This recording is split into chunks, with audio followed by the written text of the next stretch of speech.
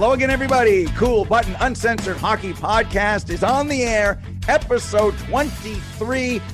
I'm still in a good mood. Craig's still in a good mood, but you can hear it. You can feel it, Craig. Everyone's sad. Like Scrooge is here to wreck the NHL season. You're shaking your head. You're optimistic still.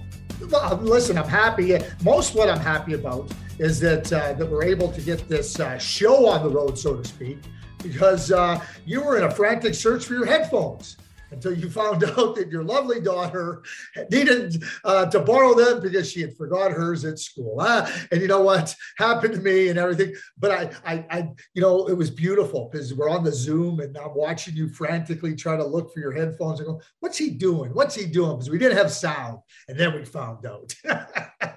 Yeah. The kids, aren't they the best? Anyway, I am optimistic, Steve. And I guess maybe people would say sometimes I'm not realistically optimistic. But, we're in a pandemic. We're in a pandemic. I sound like a broken record. I do sound like a broken record.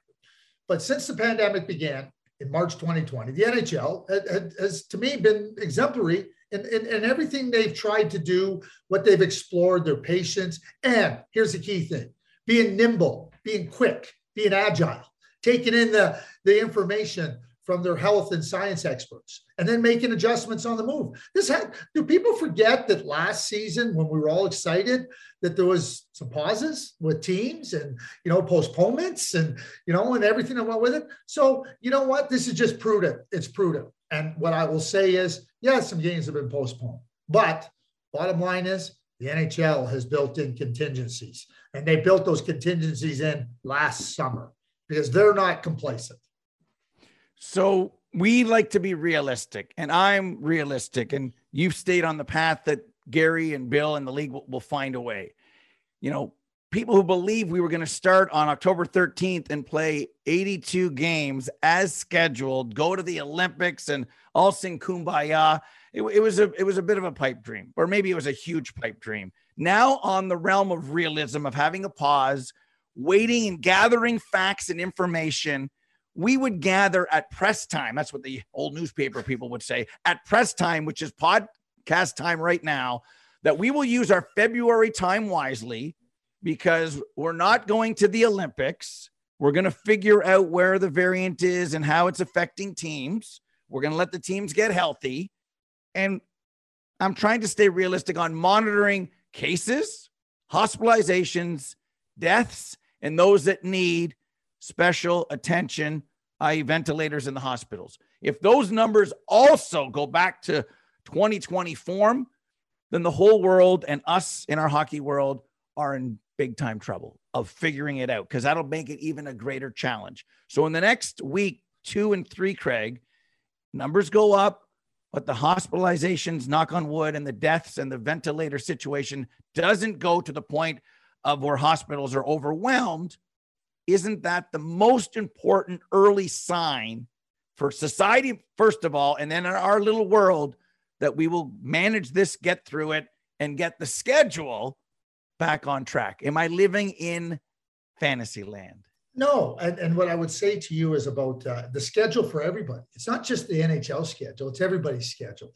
It's kids in school. It's workplaces, right? It's small businesses, restaurants that can have full capacity, right? So you take all those factors in, and, I continue to hear people talk about March 2020, and all I can say is they must have really short memories or no memory at all, because this is not March 2020. It's not even close to March 2020. And, when you consider that we have vaccines, we have treatments now, I know that there's a fatigue. I know that there's burnout with nurses and frontline care workers. I know that. I'm not trying to dismiss any of that. But bottom line is, what we were in March 2020, we didn't know. The health experts didn't know. The science experts didn't know. Medical people, they didn't know what we're dealing with. So now we know we're managing it. We're trying to understand early data, preliminary data. I think, it's not ready to make conclusions, but it can be encouraging. And that's a good thing. Steve, and I see this beautiful Christmas tree behind you in the shot. You got gifts there. You said you have gifts for everybody. Yep. I wouldn't expect any less. You've been out and about. So when you make a Christmas list, do you get everything on your Christmas list in your history? No, right? So when you talk about the NHL, full 82-game schedule, Olympics and everything, there's nothing wrong with making a long list. When I say about the NHL having contingencies in place, they do. It's not like they go, okay, now what? We poured the cement, we've put in our foundation, and now we got to bring out the jackhammer to free us. That's not what they've done. And we'd all love to see the players in the Olympics. And it's not just something that's falling by the wayside because of what's happening solely with the variant. It's also because of what the protocols may or may not be in China. And that's going to be for all athletes and coming back. So let's keep in mind that there's, there was some concerns. If we recall, your memory's good, my memory's good. The Board of Governors, Gary Bettman said, he goes, we've expressed our concerns to the players. This is before the variant, reared its ugly head, right? And so those concerns were already in place. So the variant has just exacerbated those concerns. The NHL, to me, they've done I use the word exemplary, terrific, excellent job since this pandemic began. And I have zero, let me just be clear with you, I have zero reason to believe it'll be any different now, and it won't be. Okay. And that's great to be confident. We talked about the numbers and you agreed with my theories about hospitalization, ventilators, and everything else. So if that goes up and the Canadian government decides to shut down the borders, does that mean part of the contingency plan will be back to a Canadian division to play more games to get to 82? Could that be a mini portion of the schedule? Is that too drastic to consider right now? Or it's on the Christmas wish list. It's on the list that says, if we're in a shutdown till March 1st to play games in January and February, and we can't cross the border, then teams in Canada and those teams in the States will have to play each other more. And what was our original schedule is out the window. And then we will have to add games in buildings where we see fit. Now, you're saying by your expression, and those who can't see it are saying, yeah, that could happen and that might be on the list. But once we get to January, I think you think we're going to resume the schedule. We're going to go with our protocols, the new ones, and that should be, or hopefully will be, good enough to push the puck forward into the new year. Which of those two are you? I don't know. And Steve, I don't know is a good answer because there's a lot of variables that go in. Look at what the NFL is going to do beginning this week. Yeah. Asymptomatic, they're not testing because they've said, because their health people and experts have said, wait a second here, we're not getting serious outcomes, right? And so now they feel based on their health advice that they can proceed in a different direction. I'm not suggesting that the NHL should or would or will or do any of those things, but let's not forget. And again, keep in mind, the Canadian government made exemptions for travel across the border. Non-essential travel only opened up in the fall. So there's been exemptions made based on, okay, what are we trying to do? The federal government is not trying to shut down businesses. What they're trying to do is protect, the healthcare system. So, having sports, people can argue whether it's important or not, or what it means or whatnot, but we've seen exemptions, Steve. So again, when I talk about the NHL being agile and quick and nimble, they're working with the governments, they're working with the health experts, they're working with the local authorities. Okay, what does it mean for building capacity? What does it mean, for when we come into your city? How do we need to stay in a hotel? These are the newer protocols that are in place through January 7th, all the while trying to track the data, the medical data. Where does this leave us? What does it mean? I mean, that's a bold step by the NFL. I'm not here to say the wrong or the right. I'm just saying it's a bold step. But if it's a step that they're confident in, and a step that they feel can continue to move forward, there's not, in a pandemic, there's going to be steps forward, half a step back, 2 steps forward, a full step back. That's what. But there's, to me, that's why I really am disappointed in a number of people that say this looks like March 2020, because I think that they've forgotten about the progress we've made. They've forgotten what March 2020 looked like around the world. And to try to compare this to then, to me, is just a lack of understanding about where we were and where we are now. And I think the NHL, I do think the NHL is nimble, but why do we have to, again, maybe they thought about a Canadian division, maybe they haven't, but maybe what they're doing is, hey, we got a Christmas pause coming up here. Let's see where this goes. They're tracking the medical data like hourly. What does it mean? Who got tested? Who got, trying to ask. So anyway, that's my answer is, I don't know. But my response is, the NHL has shown, like, whoever thought there'd be a return to play in 2 bubbles? Whoever thought that? Well, nobody. People just said cancel, and we handed out 2 cups. So, and they're not the ones raising their arms and saying, I was wrong, because nobody ever does that, because they're never wrong, especially on Twitter. Delete. So I was going to say, look in your crystal ball and see where we'll be in early January, but I already think I know your answer. Is it easier for the NFL not to test asthmatic players because they don't have to cross the border? They don't have to worry about anything but just the United States. There'll be less pushback in the United States. That if we tried doing that here, maybe 25 teams wouldn't get a pushback, but the other 7 would, because at times we're just different. We're the United Empire loyalist strategy. They look at things a bit more rebellious. Is that going to slow things down? Is it realistic that we could do that, Mr. Button? Or is that just on the table, on the burner, but maybe the back burner of realism? Yeah, what I would say quickly to that, Steve, is that, again, back to what the federal government's not trying to stop people from working. They've made exemptions. Now what for them to make an exemption for travel, what would that involve? I don't know. We know what it is right now, that you have to come into Canada, you have to have a negative test, PCR test. Well, guess what? To go in the United States, you need a negative test too. So, the U.S. authorities have done the same thing. I think that what the NFL has said is, and I think they're at a different point in their schedule and their season. They're saying, listen, here's what our science table says.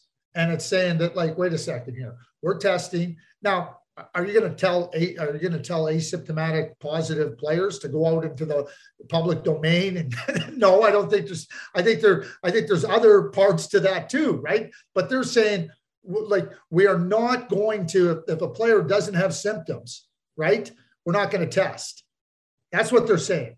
Because what their feeling is, and this is what the feeling is, Steve, is that they're finding a lot of positives with no symptoms.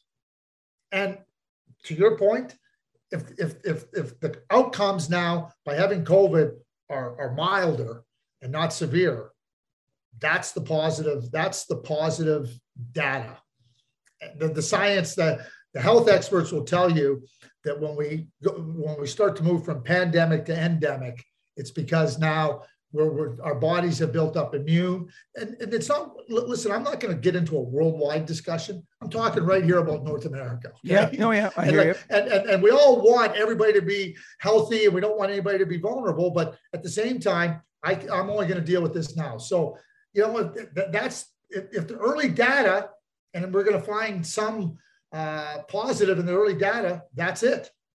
Well, and then there's 2 sides of that. And I don't want to just spend our time talking about it. The argument would be, you could test a player and find out if they are carrying COVID, but you choose not to because they're not sick. Some will argue you should. And then I say, well, hang on a second. In society, are we saying to people, go get tested, even though you have no symptoms? So if the regular human being living in New York and Toronto are not forced to go get a test, why would you force an NFL, or in this case, an NHLer, to get a test to satisfy your own curiosity? Well, hang on a second. That's where the balance is, to say, well, hang on a second, just because you can and decide you won't, shame on you, but hang on, you're at home and you're not getting tested. So why force these guys to do it? That's kind of the argument. And, I've seen it on the weekend. You heard what Steve Yzerman said and the pushback against that and everything else. Where do you think we'll be? I know it's a crystal ball question.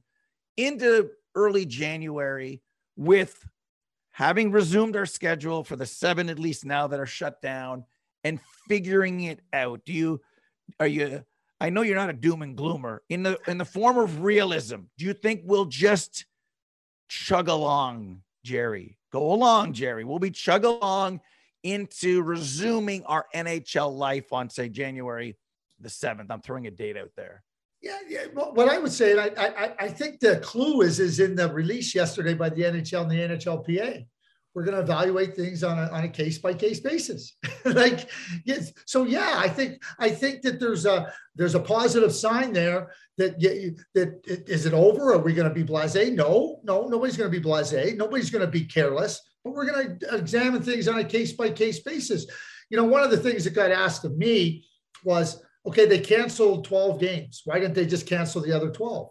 Well, okay, let's just stop and think about that for a minute. Or postponed. I want to use the right word here. Yep. Postponed. I said, okay, well, understand that now you've postponed 12 more games. You got to find a place in the schedule to get them played.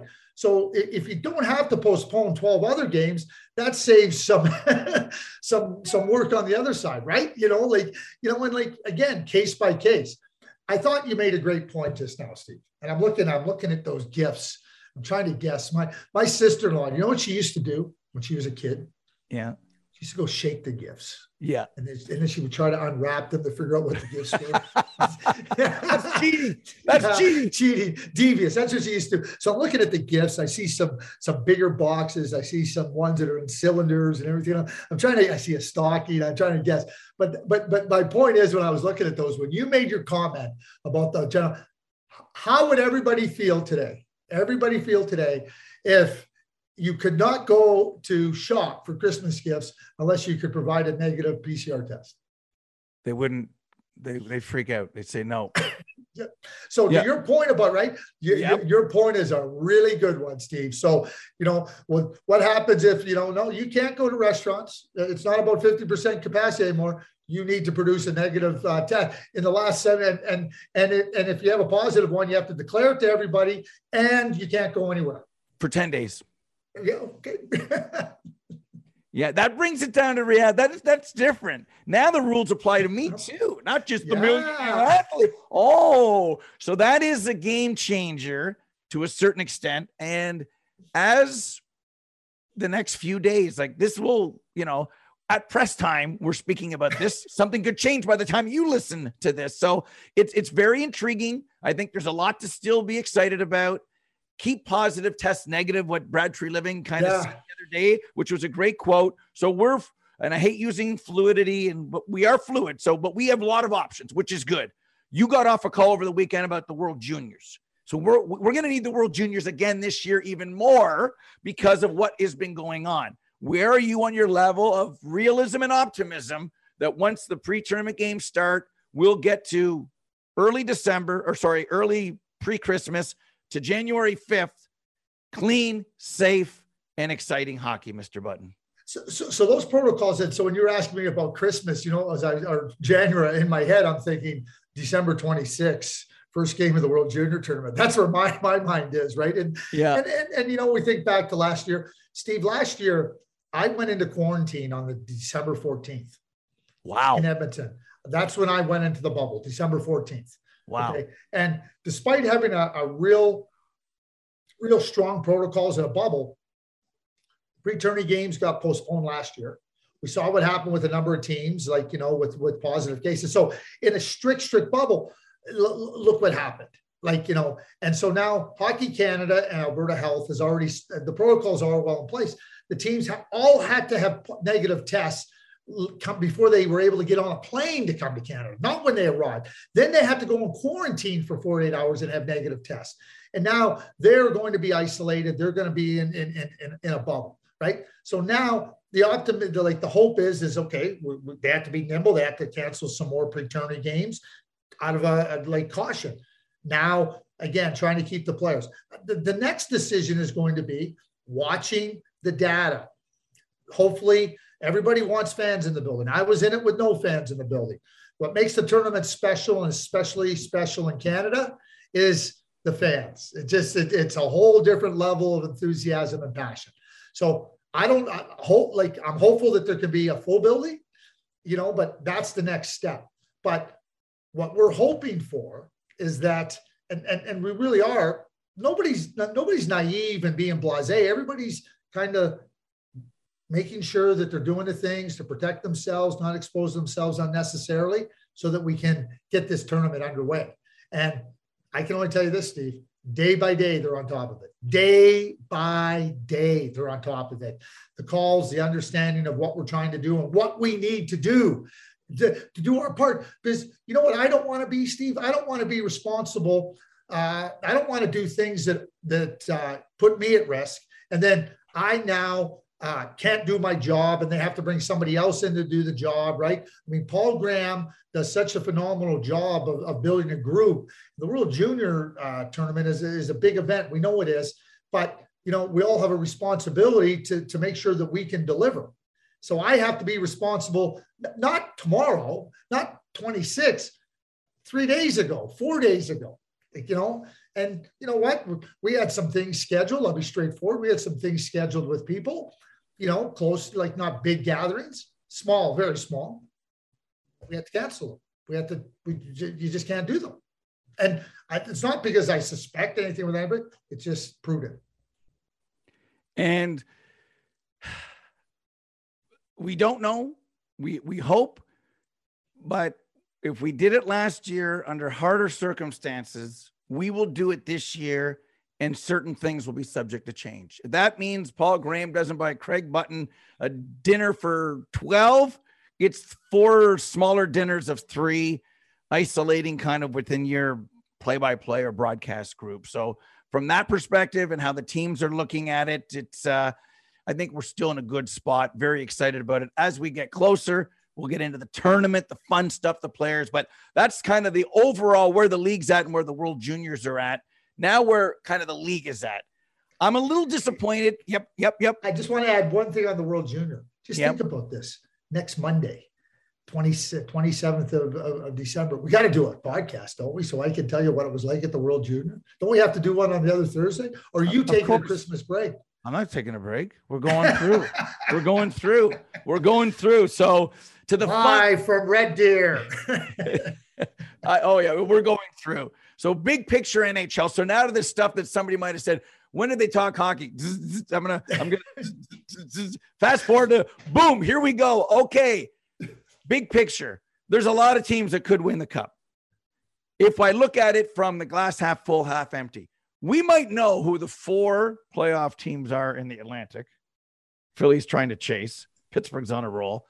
The 3 in the Atlantic. So it might be down to Detroit, Boston, Philly for the last wild card spot. That would be the pessimist in me. The optimist might say, well, there's 3 legitimate contenders in that division. There might be 4 in this division is 7. Then we go to the Central where maybe Dallas and Winnipeg are in trouble. All the other teams are impressing us, including Nashville. Then the realism on how good the Ducks are. Vegas is overtaken first again. They might be first of there's a lot of teams in play. Unfortunately, then we tier the league into the fighters and then the losers. So I was hoping we would come down to the end of April.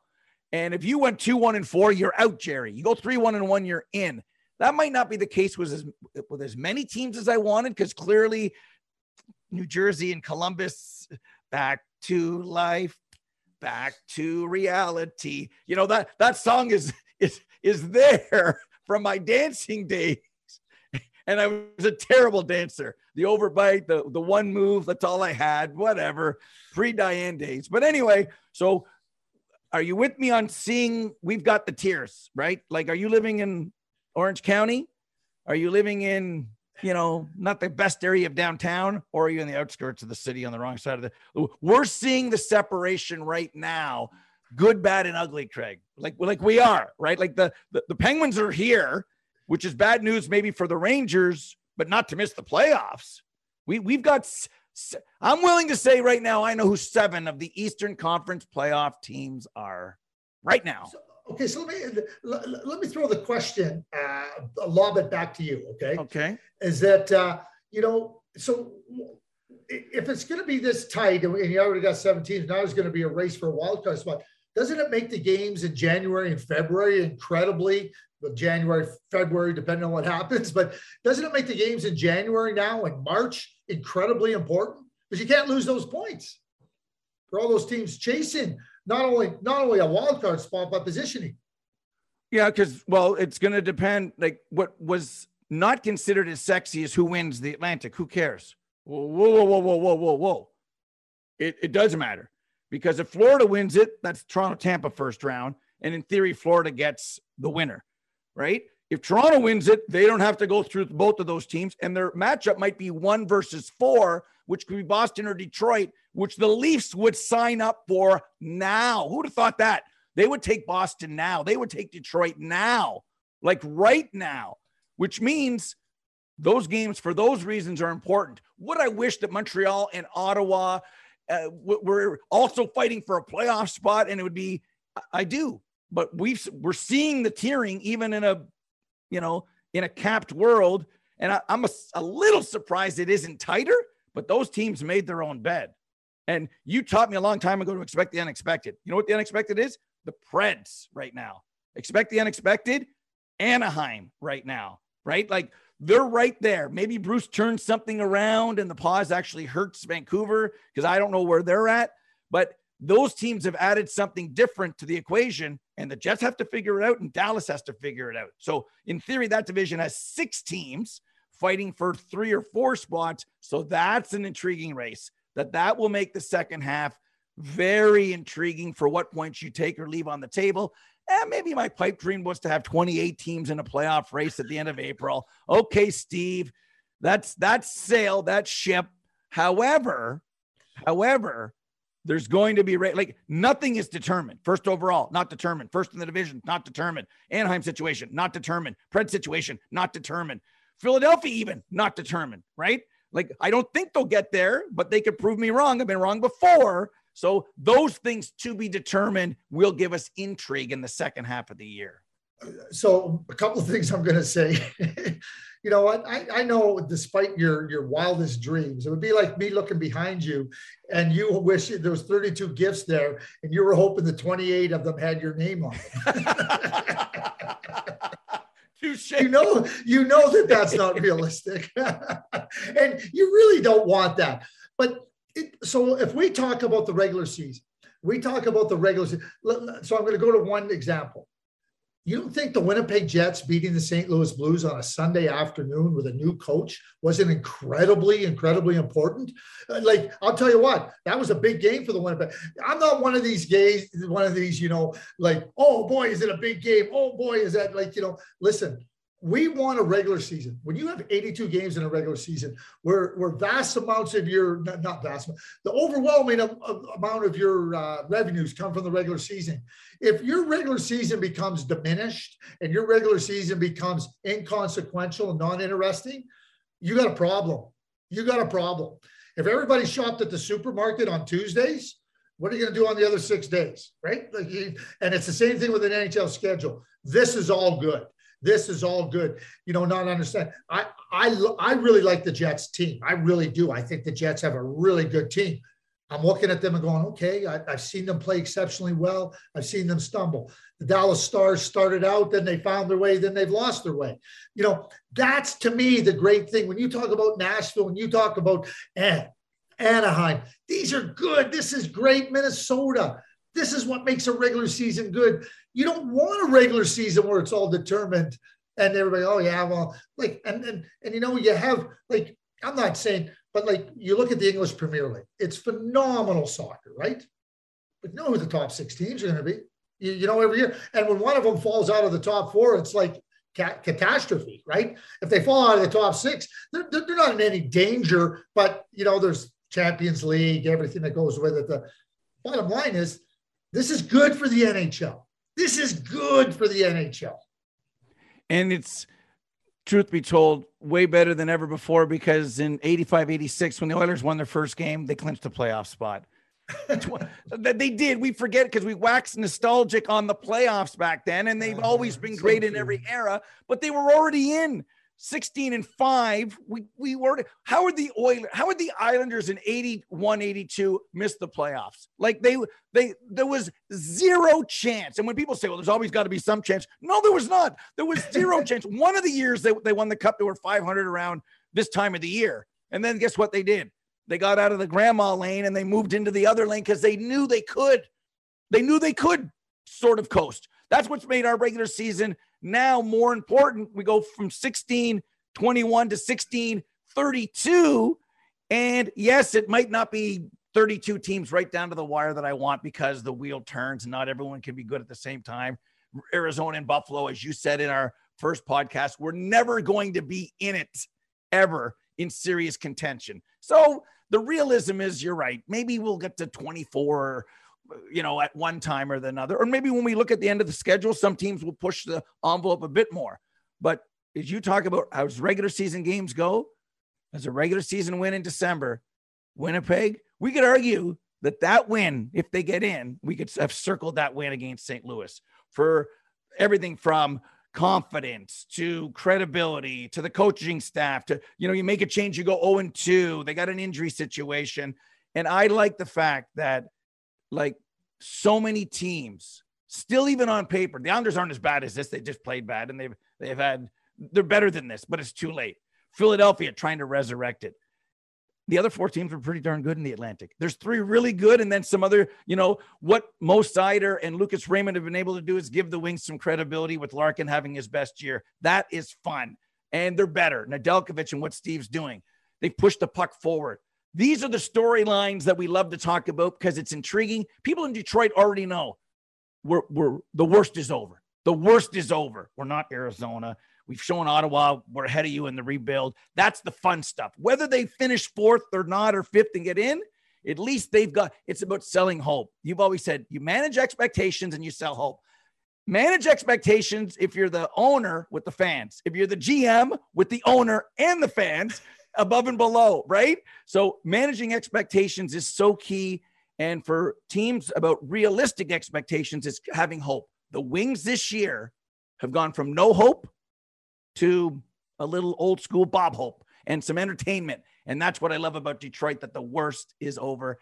And they've helped do that with two homegrown drafted players. That intrigues me. Well, they have, and Steve, you know this, and don't let me go because you just made an unbelievably great comment that I had never thought about, and I want to go back to that. But staying on Detroit, they had Dylan Larkin, a top-notch player, right? Like they're a really good player. They had Philip Roenick, really, really good player, right? Well, you can't have success when you ask too much of too few. Now, Seider comes in, Raymond comes in, right? Well, that makes everybody that takes some of the burden off everybody. Let me just tell you this: they get Nedeljkovic, right? The World Junior Tournament. Wait till you see Simon Edvinsson. Okay, I told Chris Draper this 3 weeks ago, 2 weeks ago.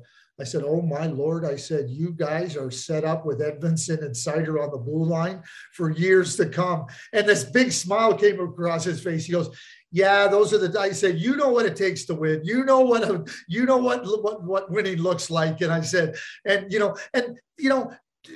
proud. I mean, Chris Draper's won 4 Stanley Cups, Yzerman, Stanley Cup. I mean, they're proud competitors. And now they're trying to use Patty Verbeek. They're trying to take what they know as players and use it in management to win. And they're just as proud, and they have just as much pride in winning for the Detroit Red Wings as they ever did as players. And so when I see that smile, but it's not arrogance. It's like, this is where we want to be. It matters. When we talk about culture, they got culture there. Anyway, you just said something to me that, we think about 19 straight playoff series wins by the New York Islanders. We talk about, how hard it is to repeat as back-to-back Stanley Cup champions, right? And you nailed it. You could get into on the highway. You go, I'm going to conserve gas here. I'm only going to go 60 miles an hour. And, when you got to February, you go, I can go 65. A week before the schedule, we got to get it up to 70, right? And now, And you're so right. The way it didn't tax you, which allowed you to max out at the most important times, right? You got to basically max out from day one now, right? That's a great point. Or you don't, and it's okay if you're Tampa and you're banged up and you've got enough depth that you don't have to, but you're going to be maxing and taxing out the Stammers and the Hedmans and the Vasilevskis. So are you going to give them a rest that'll cost you something later? So in theory, it should all matter. It should all matter from game 1 to 82 and then from game 83 on.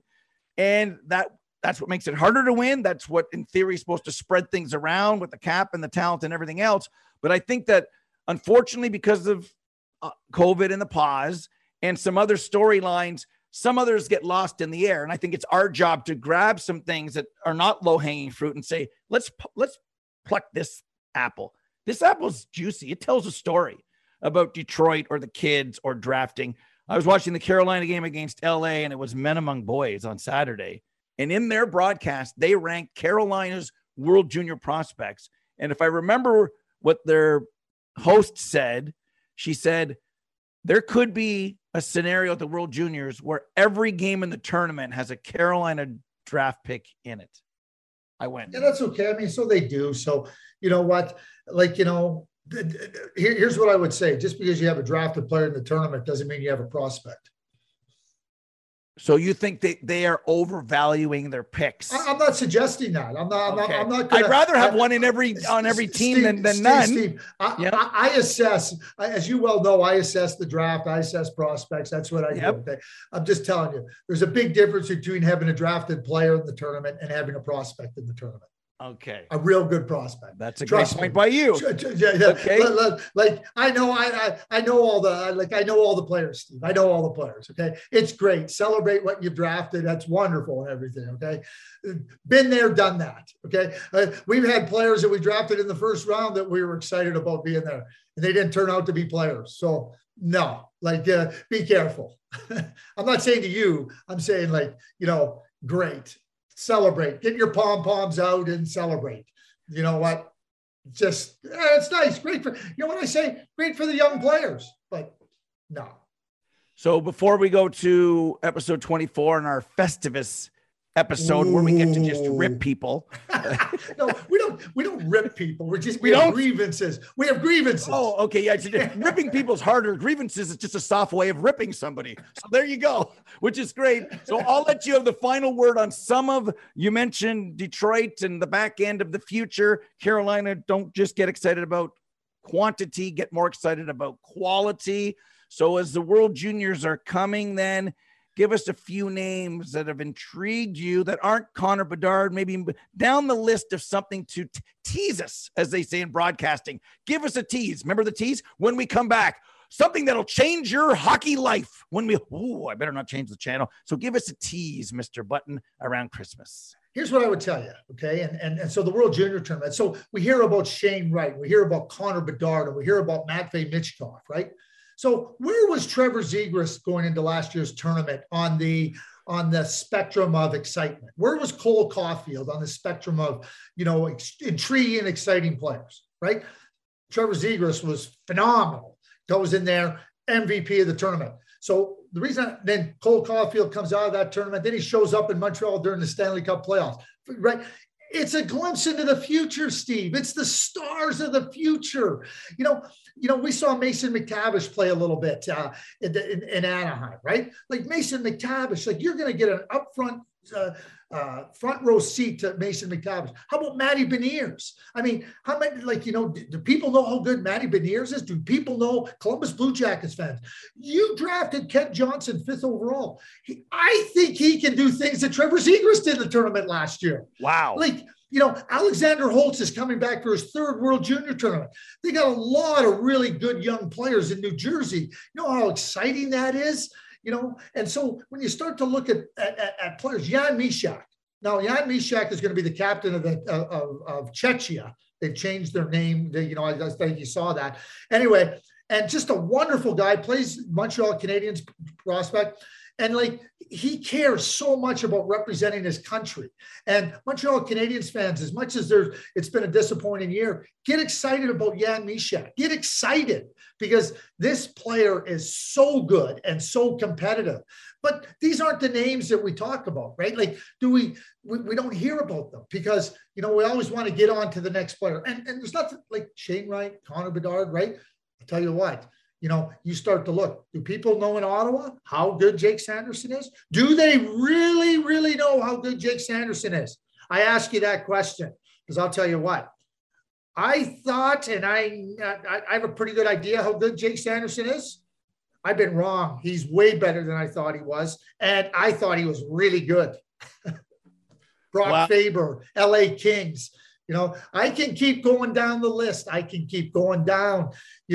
There's a lot of really good players that are going to be in this tournament. And guess what? When you turn on your TV in a year's time, these players you watched at Christmas and into the new year, you're going to be watching them on NHL. You're going to be talking about them on Sirius XM. That's what makes this tournament unbelievable. It's a glimpse into the future. I love it. I love it. As I'm wearing my 87 Canada Cup sweater, a glimpse into the past. And that's what people said at the early World Juniors that saw some players like a young Wayne Gretzky say, it's my time. It's my time. I saw Wayne play. Did you know that? Yep. Christmas Day, 1977. My dad was the director of NHL Central Scouting. We opened up our presents. I don't know. I have two brothers. I don't know if I had more than them. As the first child, I should have. But then went down to the Montreal Forum with my dad to watch Canada versus the former Czechoslovakia, 60-year-old Wayne Gretzky. Wow. I can't wait to talk more about the NHL, the games on the ice, the World Juniors in our next episode. That's coming your way on Thursday. Until then, for Craig Button, I'm Steve Coolius. We will chat you later.